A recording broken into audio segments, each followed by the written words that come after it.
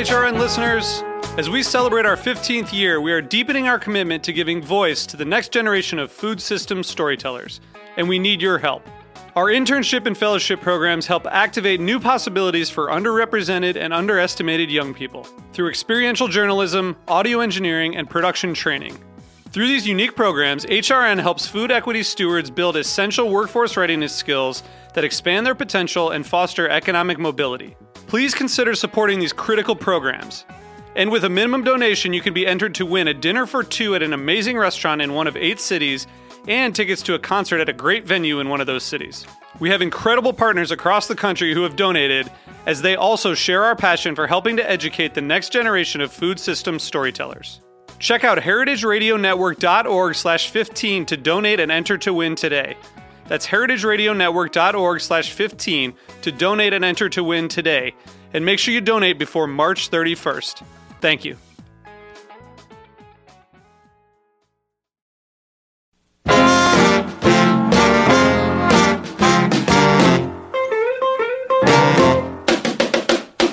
Vicious, vicious vodka.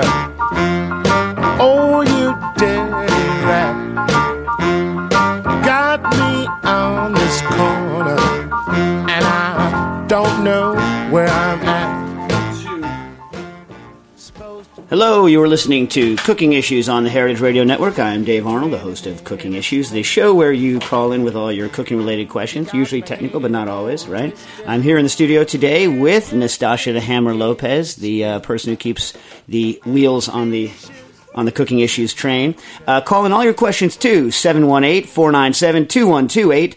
That's 718-497-2128. We'll be here live for the next 45 minutes or so. And today's Cooking Issues is brought to you by Cabot Cheese. Cabot Cheese, a Vermont dairy farm family owned since 1919 and proud to be voted your favorite 4-time favorite champion cheddar, whoever you happen to be. Look for the really great taste of Cabot Cheese in your favorite grocer dairy case or on the web at cabotcheese.com. So, Nastasha, apparently it's not carried at grocery stores that are not your favorite. Right. Only your favorite. It's only carried in your favorite local grocery store. Actually, Cabot does actually make some excellent products. I haven't actually had Cabots in a while. Maybe we'll go try it. Anyway, so let's go to some, before we have any on-air questions, let's go to some questions from the email. Ryan Santos writes in, I just recently became fascinated with Vietnamese egg soda, but they confuse me in theory. First of all, everything I read on the internet says that the soda cooks the egg. Is there any truth to that? Secondly, how does it foam up so much? I'd expect that from egg white, but they use egg yolks. Thanks, Ryan. Okay, so for those of you that aren't familiar with Vietnamese egg sodas, which I assume is 99.9% of you, I was not familiar with it before this morning when I saw this question. What happens is you put some sweetened condensed milk in the bottom of a glass, you crack an egg yolk into it, and you stir it around to combine the sweetened condensed milk and the egg yolk, and then you top it with soda water, and then you stir, and it does indeed foam up. And it gets white at the bottom, and apparently it's delicious. I didn't have sweetened condensed milk, so I didn't taste it. I actually did crack an egg yolk into soda water this morning. Take a look at it. I'm going to go ahead and make this statement. The egg yolk is not in any way, shape, or form getting cooked in this procedure. Like, do not think in any way that you are killing the bacteria in the egg yolk by adding it to seltzer. That's just not the case. That's just not the case. So I didn't see any scientific backup for the egg yolk being cooked. Again, do not assume it is cooked. If you're going to serve it to someone who has an immune problem or is pregnant, then you have to use pasteurized egg to use this technique. Now, that said, there's not that much contamination in egg yolks these days, so it's probably not going to be a problem. I think it's 1 in 2,000 or 1 in 8,000 or something like that. Eggs is contaminated with salmonella, so the odds aren't very high, and you're not necessarily going to get salmonella even if you do. If it does have salmonella in it. That said, the egg yolk also is going to cause a lot of foaming, similar to the way an egg white does, because it contains a lot of emulsifiers. So egg whites foam because of the protein, which helps stabilize air bubbles. And egg yolks, they also have protein, which might help stabilize air bubbles, but they have a lot of emulsifiers in them. And emulsifiers, as you may know, are things that make it easier for oil and water to kind of live together next to each other. They lower the energy required to keep oil and water next to each other. Now, they also lower the energy to keep air and water next to each other. And so not only do they stabilize oil and water emulsions, they also stabilize air in water emulsions. So the protein plus the emulsifiers, like lecithin, phospholipids, things like this, in the egg yolk are going to help produce a nice foam. And if you know from cooking that you beat egg yolks, you can make them really thick and creamy. They hold foam fairly well. Not as well as an egg white, but still there's a lot of foaming potential there, especially in something gassy like CO2. That said, also I have to say, Ryan, that you caused my computer to crash in a huge way this morning, because the first Vietnamese egg soda recipe I looked up happened to be on a porn site. And then when I tried to get off of the porn site to look up other things about Vietnamese egg soda, it kept on like a million windows would come up and say, "Stop! Do you like Asian women? Do you like Asian women? Don't navigate away from our site if you like Asian women." So, thank you, Ryan, for crashing my computer. Okay. Second question comes from Chris Anderson in New York City. I was wondering if there are any differences in the way you would sous vide a highly marbleized piece of beef like USDA Prime or Wagyu as opposed to Choice or Select. I read somewhere that the fat in Wagyu renders at a lower temp than standard beef, but I'm not sure if this is true. Also, some people suggest searing meat both pre and post sous vide, and we are some of those people, actually.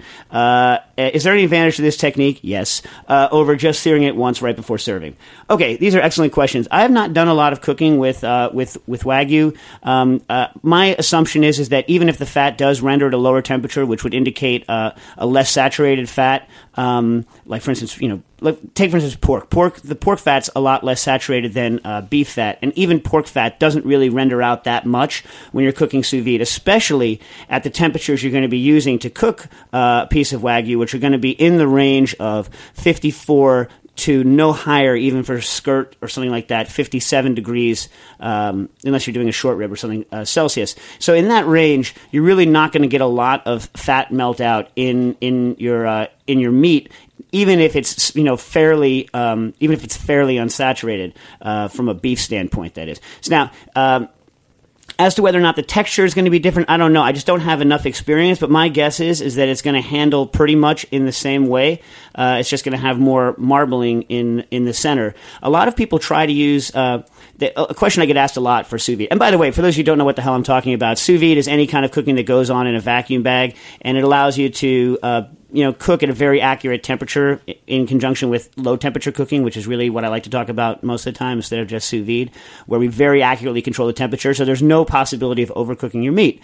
And because of that, you tend meats that don't have a lot of internal marbling, things like lower grade cuts of meat, they don't dry out just because you never overcook them, right? So a higher grade cut of meat with a lot of internal marbling is going to taste juicy and delicious because it's got all that dang fat in it, right? Which is great, you know what I mean? But a lower one tends to dry out faster because it doesn't have that protection of all that fat. And while it is true that that lower grades can be cooked to good effect using sous vide, I've never been the kind of person who says, well, I can take a crappy cut of meat now and pretend that it's a good cut of meat and serve it to someone. Right, Nastasha? Right, Dave. We're against that, yeah? Yes. Anyway, but that said, it's a great technique for that. As for your second question about searing both before and after, yes, you should sear both before and after. If you just sear...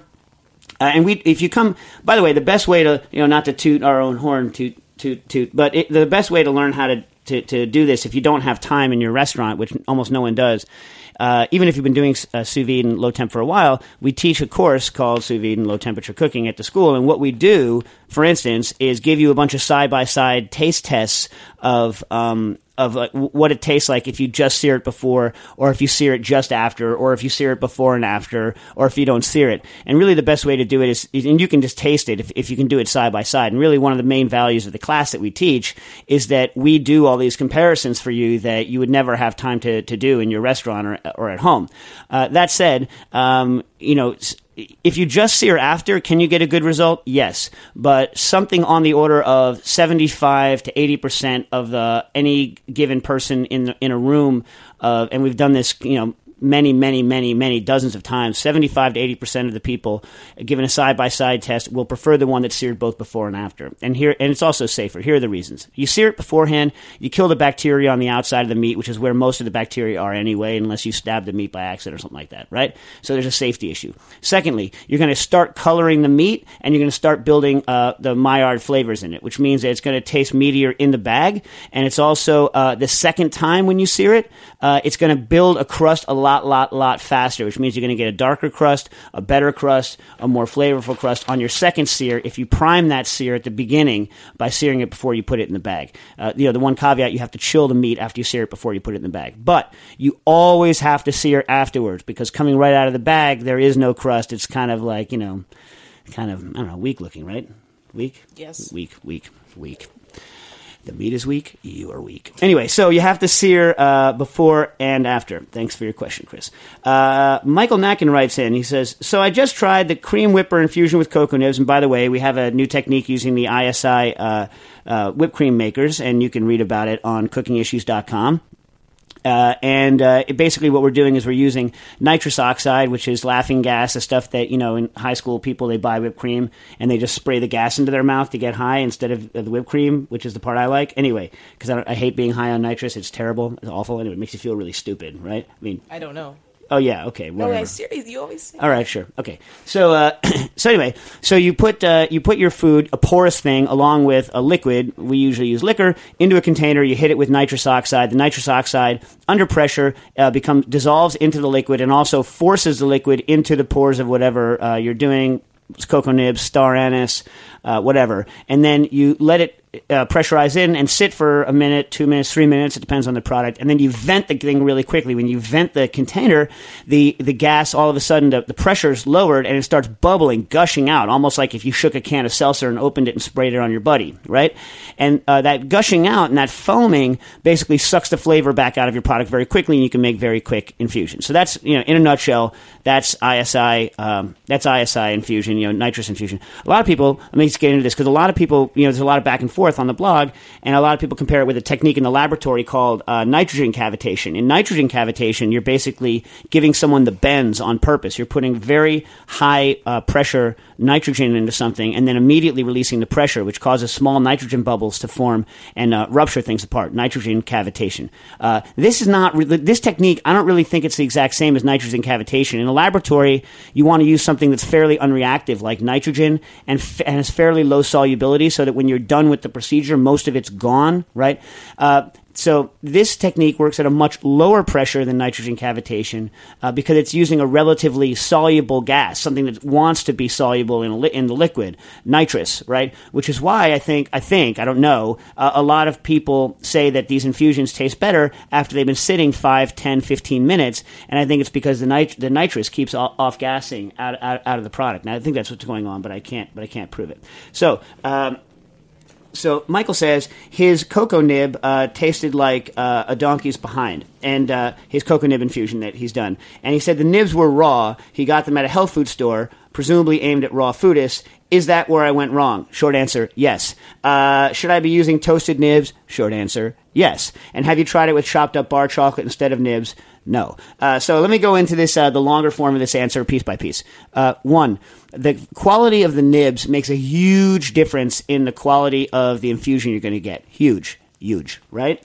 Yes. Huge, yeah. So we've tried it with a bunch of nibs, even expensive nibs, and if you taste the nibs and they taste acrid, or if they taste kind of sour, or if they have any sort of off flavor at all, that's going to end up in your infusion, and your infusion is going to taste like a donkey's behind. Now, and we've done this with even expensive companies that'll sell you their second grade nibs. They tend to taste bad, right? Also, and I have nothing. I myself have friends who are raw foodists, so I'm not saying anything against the raw foodists, but I have not yet had a raw chocolate bar that I thought tasted like chocolate.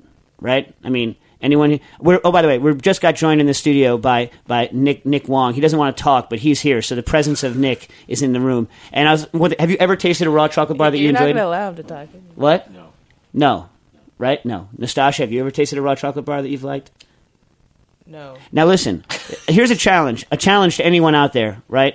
I want to eat a raw chocolate bar that I think is the best chocolate bar I've ever had. I'm going to issue a challenge. If someone can send me a raw chocolate bar that I think, and I'm not a liar, by the way. If I think it's delicious, I'll say it's delicious. Everyone here agree about that? Like, I'm not a liar about that. Right? No, not about that. Yeah. So if someone sends me a chocolate bar that's raw that I think is truly delicious, I will only eat raw food for a week, and I will say how much I love it.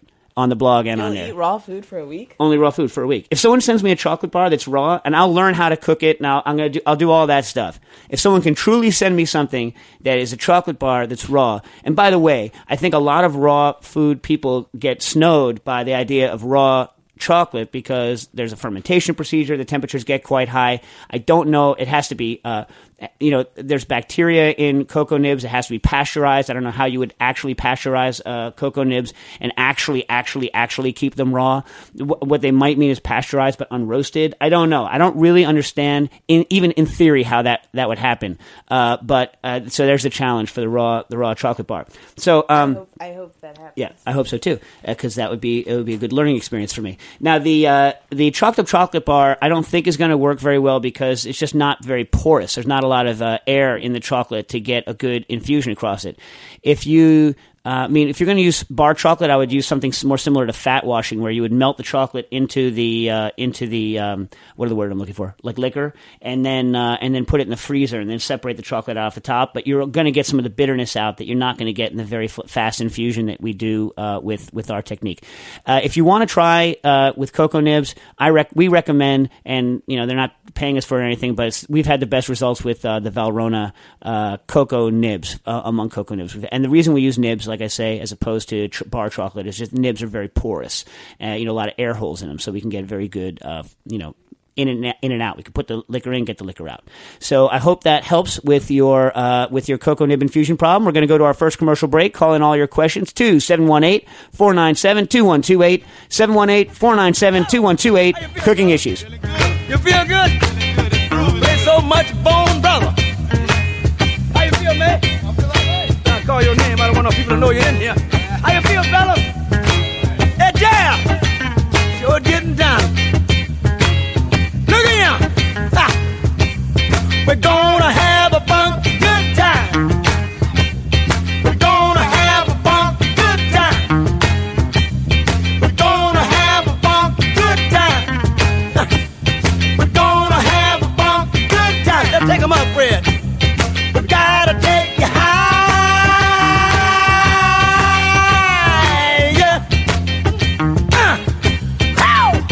All right. You wanna do it again? You wanna do it again, huh? Yeah, let's go on with that. We gotta take you higher.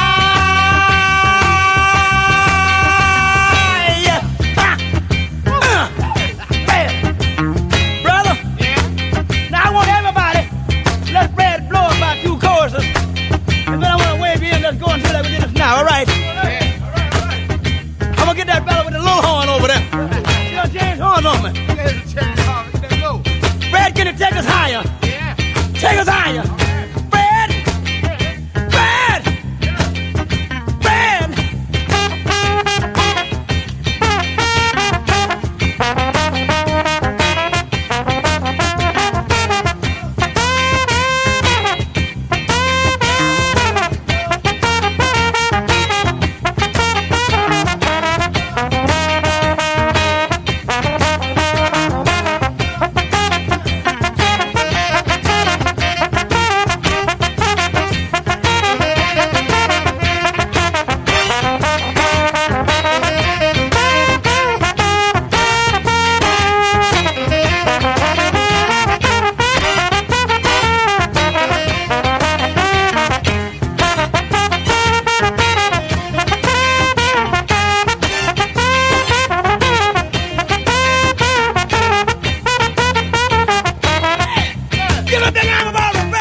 Welcome back to Cooking Issues Radio. I'm Dave Arnold here at Cooking Issues. Call in all of your cooking-related questions, technical or not, to 718-497-2128, 718-497-2128. Coming to you live from a little box outside of Roberta's Pizzeria in Bushwick, Brooklyn. Actually, the good people from Roberta's did an event with us, what was it, this last weekend, right? What was that thing called? That was called, like, Taste Like Teen Spirit, was it?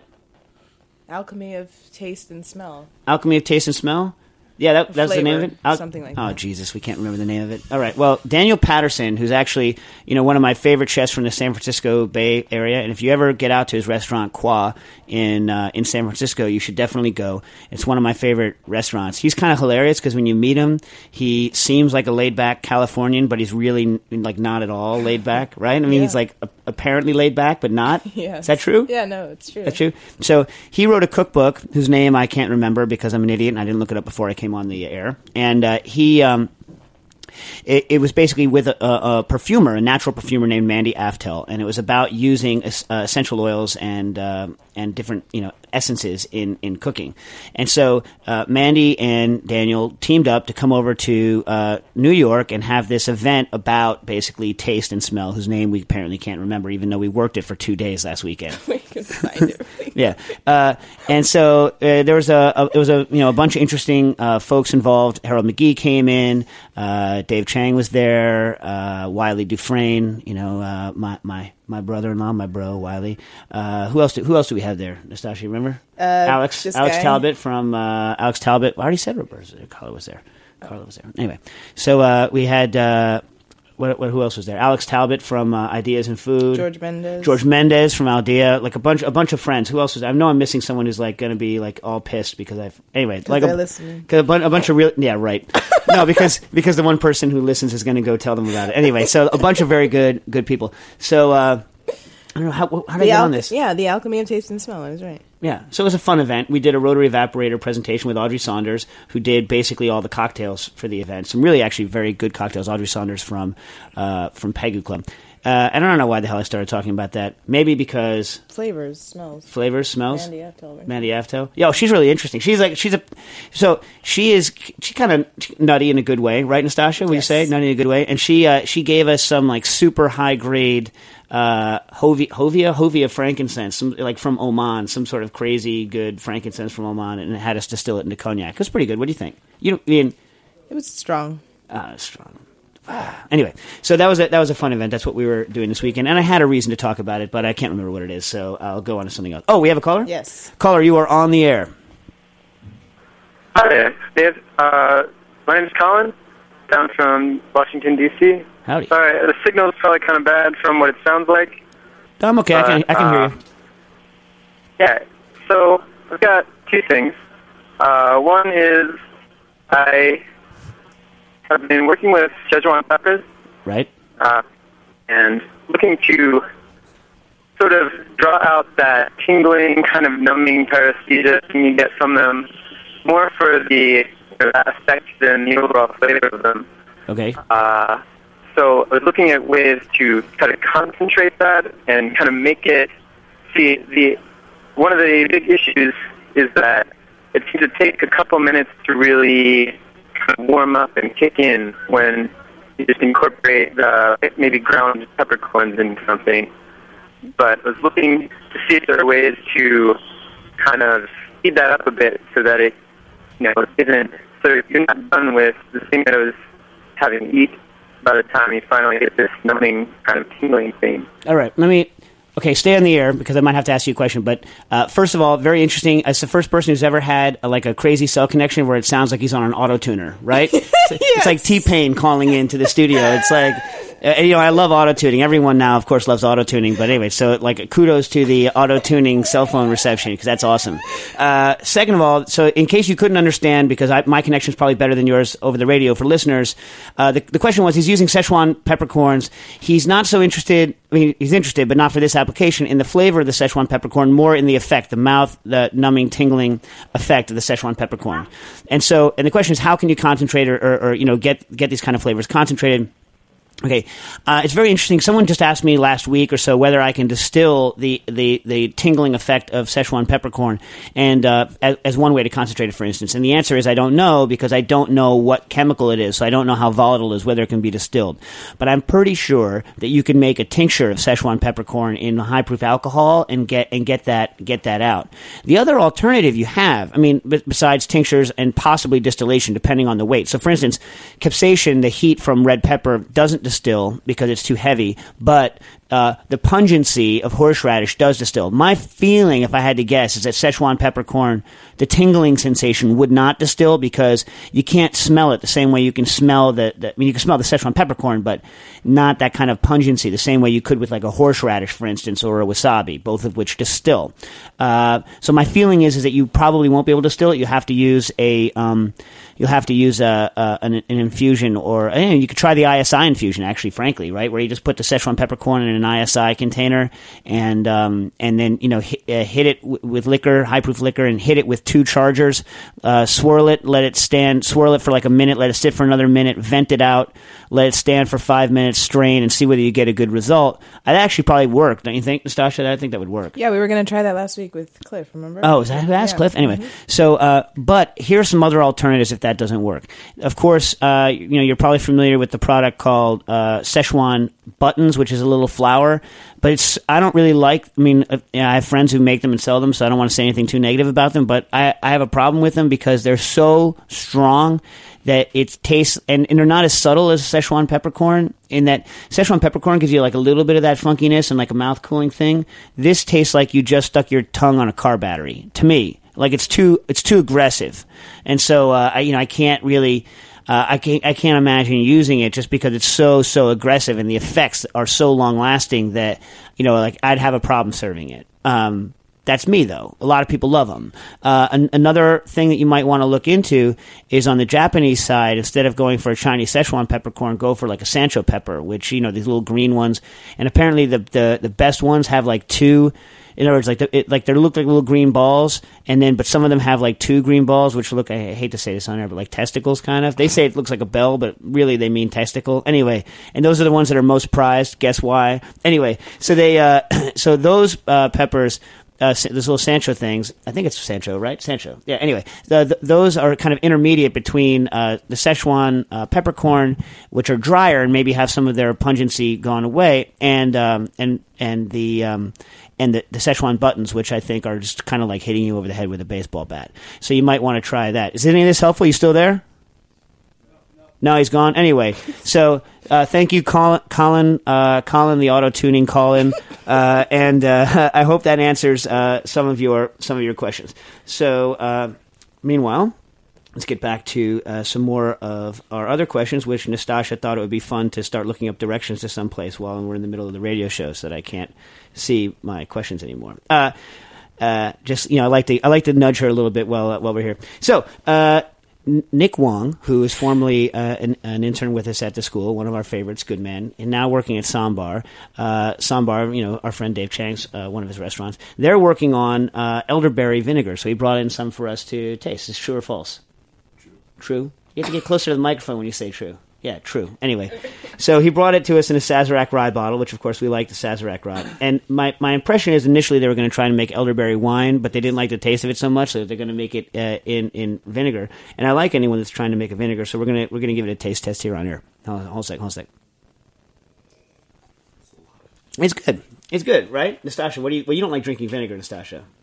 I think this would make a good soda if it was sweetened. The acidity level of it is not quite up to a normal high-proof vinegar yet, but I think if you were to add a little bit of sugar to this and then carbonate it, it'd be a great soda. And we've actually done vinegar sodas before. Like one of my favorite things that I've ever worked on was we did a vinegar soda that we poured over fig ice cream. That was some delicious business, right?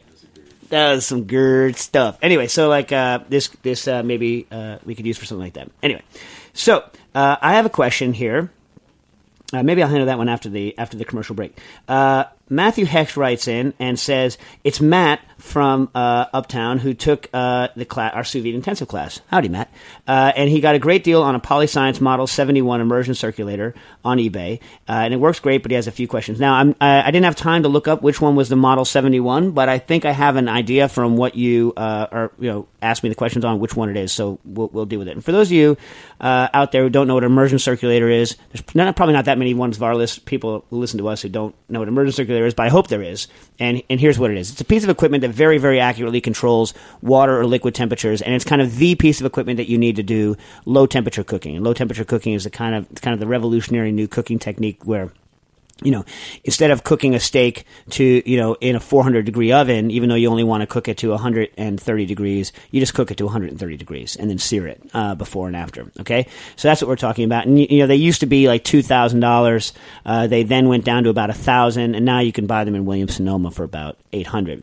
So I believe the Model 71 is an old school analog one that doesn't have a digital readout.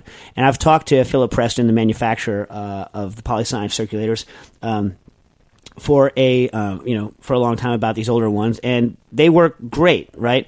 The problem is that you need to calibrate them because there's no digital readout that tells you what temperature it's at. You have to put a thermocouple into your bath and then just turn the dial, and then you just wait to see where it stabilizes. And you're going to see the light, the heating light, flash off and on, and it's going to get stable, and it will stay stable. It's not going to go all over the place. They are nice and stable, but you do need an external digital thermometer to determine exactly what temperature you're at, and that's really the disadvantage of an analog circulator. The other question was, there's a thermostat on the back, and Matthew wants to know what it's for. Now, what that is that's usually the overtemp thermostat. So if like a knucklehead cook in your place pulls the circulator out of water and then runs it out of water, there's a little safety override such that it doesn't melt the whole machine down and catch your building on fire. And that little safety thermostat in the back determines at what temperature it decides to click and turn off.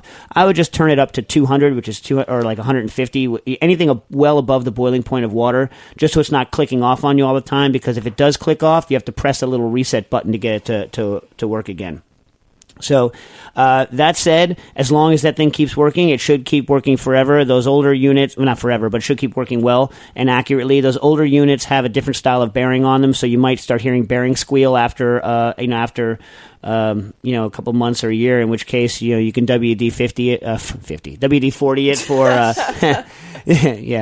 Slip of tongue. You can WD-40 it for a little while, but eventually then your motor's going to go, at which point I don't know whether it would make sense to replace it, but, if you get a good deal, they work great. And, by the way, a note on the new circulators that are coming out. If you have one of the new circulators from Philip, with Polyscience, the ones that they have in Williams-Sonoma, which I like, that's what I use at home now, is the new one. Well, if you're working in New York City, the first thing you should do is pop the little plate off the front that says sous vide professional and just sand the word sous vide off of it, so that if you have it in your kitchen in New York City and the health inspector walks in, they're not like, you're doing sous vide without a HACCP plan. So that's the first, even though I have it at home, the first thing I did was pop the plate off and sand the word sous vide off of it. But the second thing is, you should be very careful that none of your cooks go into the calibration mode in it and change the temperature. So if you just press a button and you can like change it between Fahrenheit and Celsius, which is awesome. I love that. But if you press that button again, you're changing the offset, which is basically a calibration feature. But if you're not careful, right, you can basically throw it out of calibration by like 3 degrees. So it's something you should be aware of, is to make sure your cooks aren't changing the calibration without knowing it. I had a cook do that, and all the eggs were off by 3 degrees. So instead of being a perfect poached egg, we had raw eggs. You know what I mean? Because the difference between a 62 degrees Celsius egg, which is perfect for Eggs Benedict, and a 59 degree egg, which is almost raw, is like, huge. Anyway, so be careful your cooks aren't changing the offset. I think in future versions, Philip's going to make it so that it's a lot harder to change the offset. But that said, we love the new circulator. So we're going to go to our second commercial break. Call in all your questions to 718-497-2128. 718-497-2128. Cooking issues. And things. Look here. Someone got a groove like this.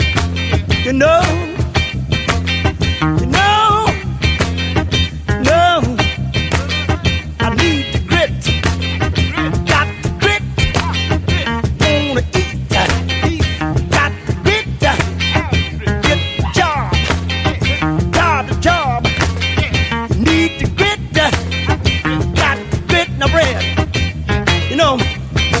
I believe, hey, Brad Thomas, brother, I'm getting ready to wave y'all in. You know what? I feel so down. I need to get down. In order for me to get down, I got to get in deep.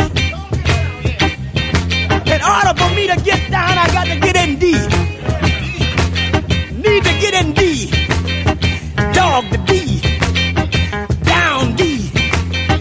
Funky D. Shaking D. Down D.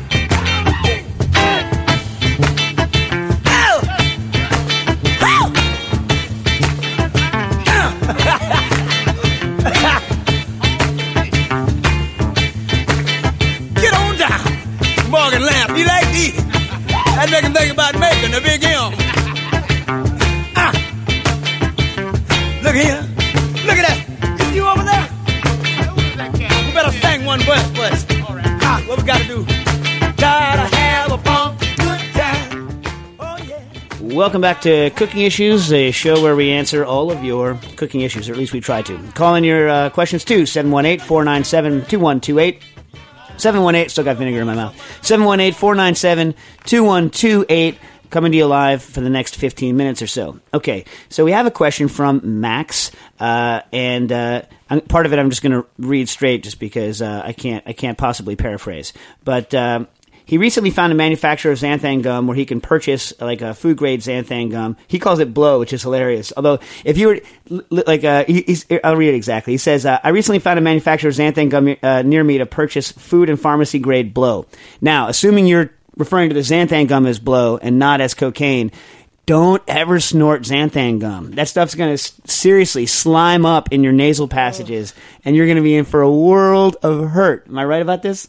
World of hurt. I mean, I'm not going to say I haven't, as a joke, packed hydrocolloids in my nose before, but I would not do that with xanthan. I definitely would not do it. Anyway, so we ordered a couple of kilos, which is basically a lifetime supply, because he ordered it directly from the fermenter. That's pretty cool. If you have it, send me the link. I'd love to be able to buy a couple kilos of xanthan gum at a good price. I think every chef would. What do you think, Nick? Yes. Yes. Goes for yes. And he's using it for baking and subbing it out for agar as a thickener in some sauces. Now, before I go any further, xanthan I don't really think is a good straight substitute for agar. So if you're using agar as a thickener, what you're most likely doing is setting your sauce into a gel with agar and then blending it into a fluid gel. And the problem with using xanthan to get that thick a texture is that it's going to get really snotty on you. Like I much prefer to use xanthan as either as a stabilizer, like you said, in a baked good or something like that, or just to get that last little bit of body out, right? So the sauce is almost where it wants to be, but it just needs a little more body, and that's when I pull out the xanthan. So I'm usually using it in like the 0.25% up to the maybe like 0.3%, 0.4% range. In that range, I think once you get much higher than that, you really kind of notice the snottiness of a sauce. Like, unless it's going to stand still and no one's going to ever see it jiggle, I tend to watch out. So, like, a lot of times I'll use xanthan in conjunction with another product just to help stabilize a little bit. But I very rarely use it as the only thickener in a system, unless, like, you say it's just to stabilize air bubbles for like a baking presentation or something like that. Okay, so Max's issue came when he tried to thicken smoked oil. He used 2 grams per 100 gram of oil and sheared. This is a live quote, by the way, so this is not me saying it. I'm going to use this from now on. He calls an immersion blender, the stick blender, he calls it, I think I can say this on air, he calls it a dildo stick, which I think I'm going to start using from now on, at which point the color became a cool fluorescent red due to the extra air and powder, but after he let it sit, it just settled to the bottom of the container. Then he tried it a bunch of different ways, and he says, can he thicken the oil on its own with the cantankerous xanthan gum, or is it purely a case of sugars like water not mixing with oil? Yes, it's purely a case of the it's a complex sugar. It's a long chain polysaccharide xanthan gum. But yes, xanthan gum will not interact with oil. You can't thicken oil with xanthan gum. So here are your options for thickening oil. A lot of people, when they thicken oil, they use an emulsifier called mono and diglycerides. Mono and diglycerides is sold, unfortunately, by some people as glycerin, even though it's not glycerin. It's mono and diglycerides. It's the stuff that's sold as Glice by the Ferran Texturas line. It comes in little flakes, and you heat it into the oil, and if you add enough of it, you can thicken it. The problem is that it really melts out when you get it hot. So it's really only useful to thicken like cold preps. But the problem is also, I think that to get a really, really thick, like spreadable oil, you need to like get it up in the range of like 10% mono and diglycerides, at which point I think you can taste the mono and diglycerides, and I think it's nasty. Like, maybe if you had a higher quality mono and diglycerides than I have, it would work, but I think it's nasty. Another thing you can do is use a little bit of mono diglycerides and then emulsify in some water, and that's going to thicken it just by having like all the watery crud in it, right? That'll thicken it. And of course, the best way to thicken oil is to do it the opposite way and make mayonnaise. Mayonnaise with smoked oil would be delicious. Delicious. Mayonnaise. Everyone here agree that mayonnaise with smoked oil is a delicious product? Yes. Yeah, Nastasha doesn't seem convinced, or I think she's just not listening. Anyway, No, I am but listening. anyway, so we have a caller. Yes. Caller, you are on the air. Hey there. Hey. It's Colin again, actually. I just found a landline, and I had a second question. Although I like the auto-tuner effect, that was nice. Yeah, it was definitely slick, but I'm glad to hear your beautiful voice on the other side. Yeah. But, so this one pertains to things with very astringent flavors. So, in particular, I made a walnut liquor, and there's some, I don't know, it's still pretty young, but it has some very pungent kind of astringentness at the end. The thing that makes your tongue just sort of feel like there's fuzz growing all over it. Right. And so I heard recently from some friends who are sort of like wild forager types that persimmons, American persimmons, are also, the skins of them are extremely astringent until the first frost or two, and that seems to kill it and then makes them a little sweeter. So I was wondering if you know much about, I guess breaking down astringent flavors, and if I could maybe just put this stuff in the freezer and expect that they would drop out or break down or something. This is an extremely interesting question, and here's the thing. So I've always wanted to try our native persimmons. I never have. I've read about them for years. I haven't had them. But fruits that are astringent, right? So quince, persimmons, if you freeze them and then thaw them out, you can lose some of the astringency, presumably because during the freezing, which is a dehydration process, the kind of astringent, whatever it is, tannic astringent stuff, basically bonds together with other stuff and loses its astringent properties. That's got to be what it is. Because also, if you take a persimmon and dry it, as we all know, it loses its astringency, right? And apples that are like overly tannic apples that are very astringent back in the day, because when you sow apple seeds, like a lot of them come up tannic and astringent because they're just apples don't come true to seed. So a lot of these seedling apple orchards, which were used for cider production, especially in like Pennsylvania Dutch Company, they dry out a lot of it and they'd make schnitz, which is the dried apple slices, right? Yeah. And those lose their astringency because they're dried, and so now all of a sudden you can make a pie or something out of the dried apples, or make schnitz and gnep, whatever you call the ham and schnitz thing, because the astringency has been modified by the dehydration process, and you should always think of freezing as a dehydration process. Now, in the liquor, I don't know that it's going to work. The astringency, I assume, from the walnut is coming from the skins of the walnut. I'm assuming. Now, you could try freezing it, and if you get a good result, I would love to know that, whether or not that does anything. It's going to be hard to freeze unless it's a very low-proof liquor. It's going to be hard to freeze anyway. But if it works, that would be amazing to know. But there's another alternative, which is there are, and I don't know the variety, but Harold McGee once, you go to Harold McGee's house, and he just has a bowl of walnuts on the table. So you're like, hey, Nastasha, remember this? You're like, hey, these are just walnuts, right? So you start eating, you're like, God damn, this is amazing walnuts. What the hell? And apparently there's, like, in California, a couple strains of walnut that are the skins are extremely low in tannins, and I think they were the red ones, right, Nastasha? Were they the red ones? They were red. Yeah, they're amazing. So you might be able to try one of these super fancy walnuts, or another thing you can do is maybe crack the walnuts and try to do the liquor with ISI, and maybe you could get, or like smash the walnuts, do ISI, and maybe you could get enough of the walnut flavor out without getting a lot of the tannin. Although I did it with pecans, and I got quite a bit of tannin in my pecan infusion, even in an ISI, which usually doesn't extract bitters and tannins that quickly. But you could give that a shot. Also, it's a real pain to skin a walnut, but you could try heating it and rubbing it to at least get a portion of the skin off of it. To try and see whether that can whether that helps. I don't know. I don't know whether or not we can modify the one that already. If you have liquid nitrogen, you could try freezing it. That'll dehydrate it and then let it thaw slowly, and maybe you can get some of the astringency out. But I don't know that it's the same chemical process. I don't know that it would work. It's just, So it's the actual going to a semi-solid that's going to be in fruits, but I don't know whether or not they're the same molecules in a nut skin. So I don't know if it's going to have the same sort of effect. So like it's not just a matter of temperature, basically. Not simply a matter of temperature. But it's a very interesting question. I think one that hasn't asked. I'm interested. So if you find some results, if you could email in, tell us what happened. Yeah, will do. All right. Thanks very much. Yeah, have a good one. All right.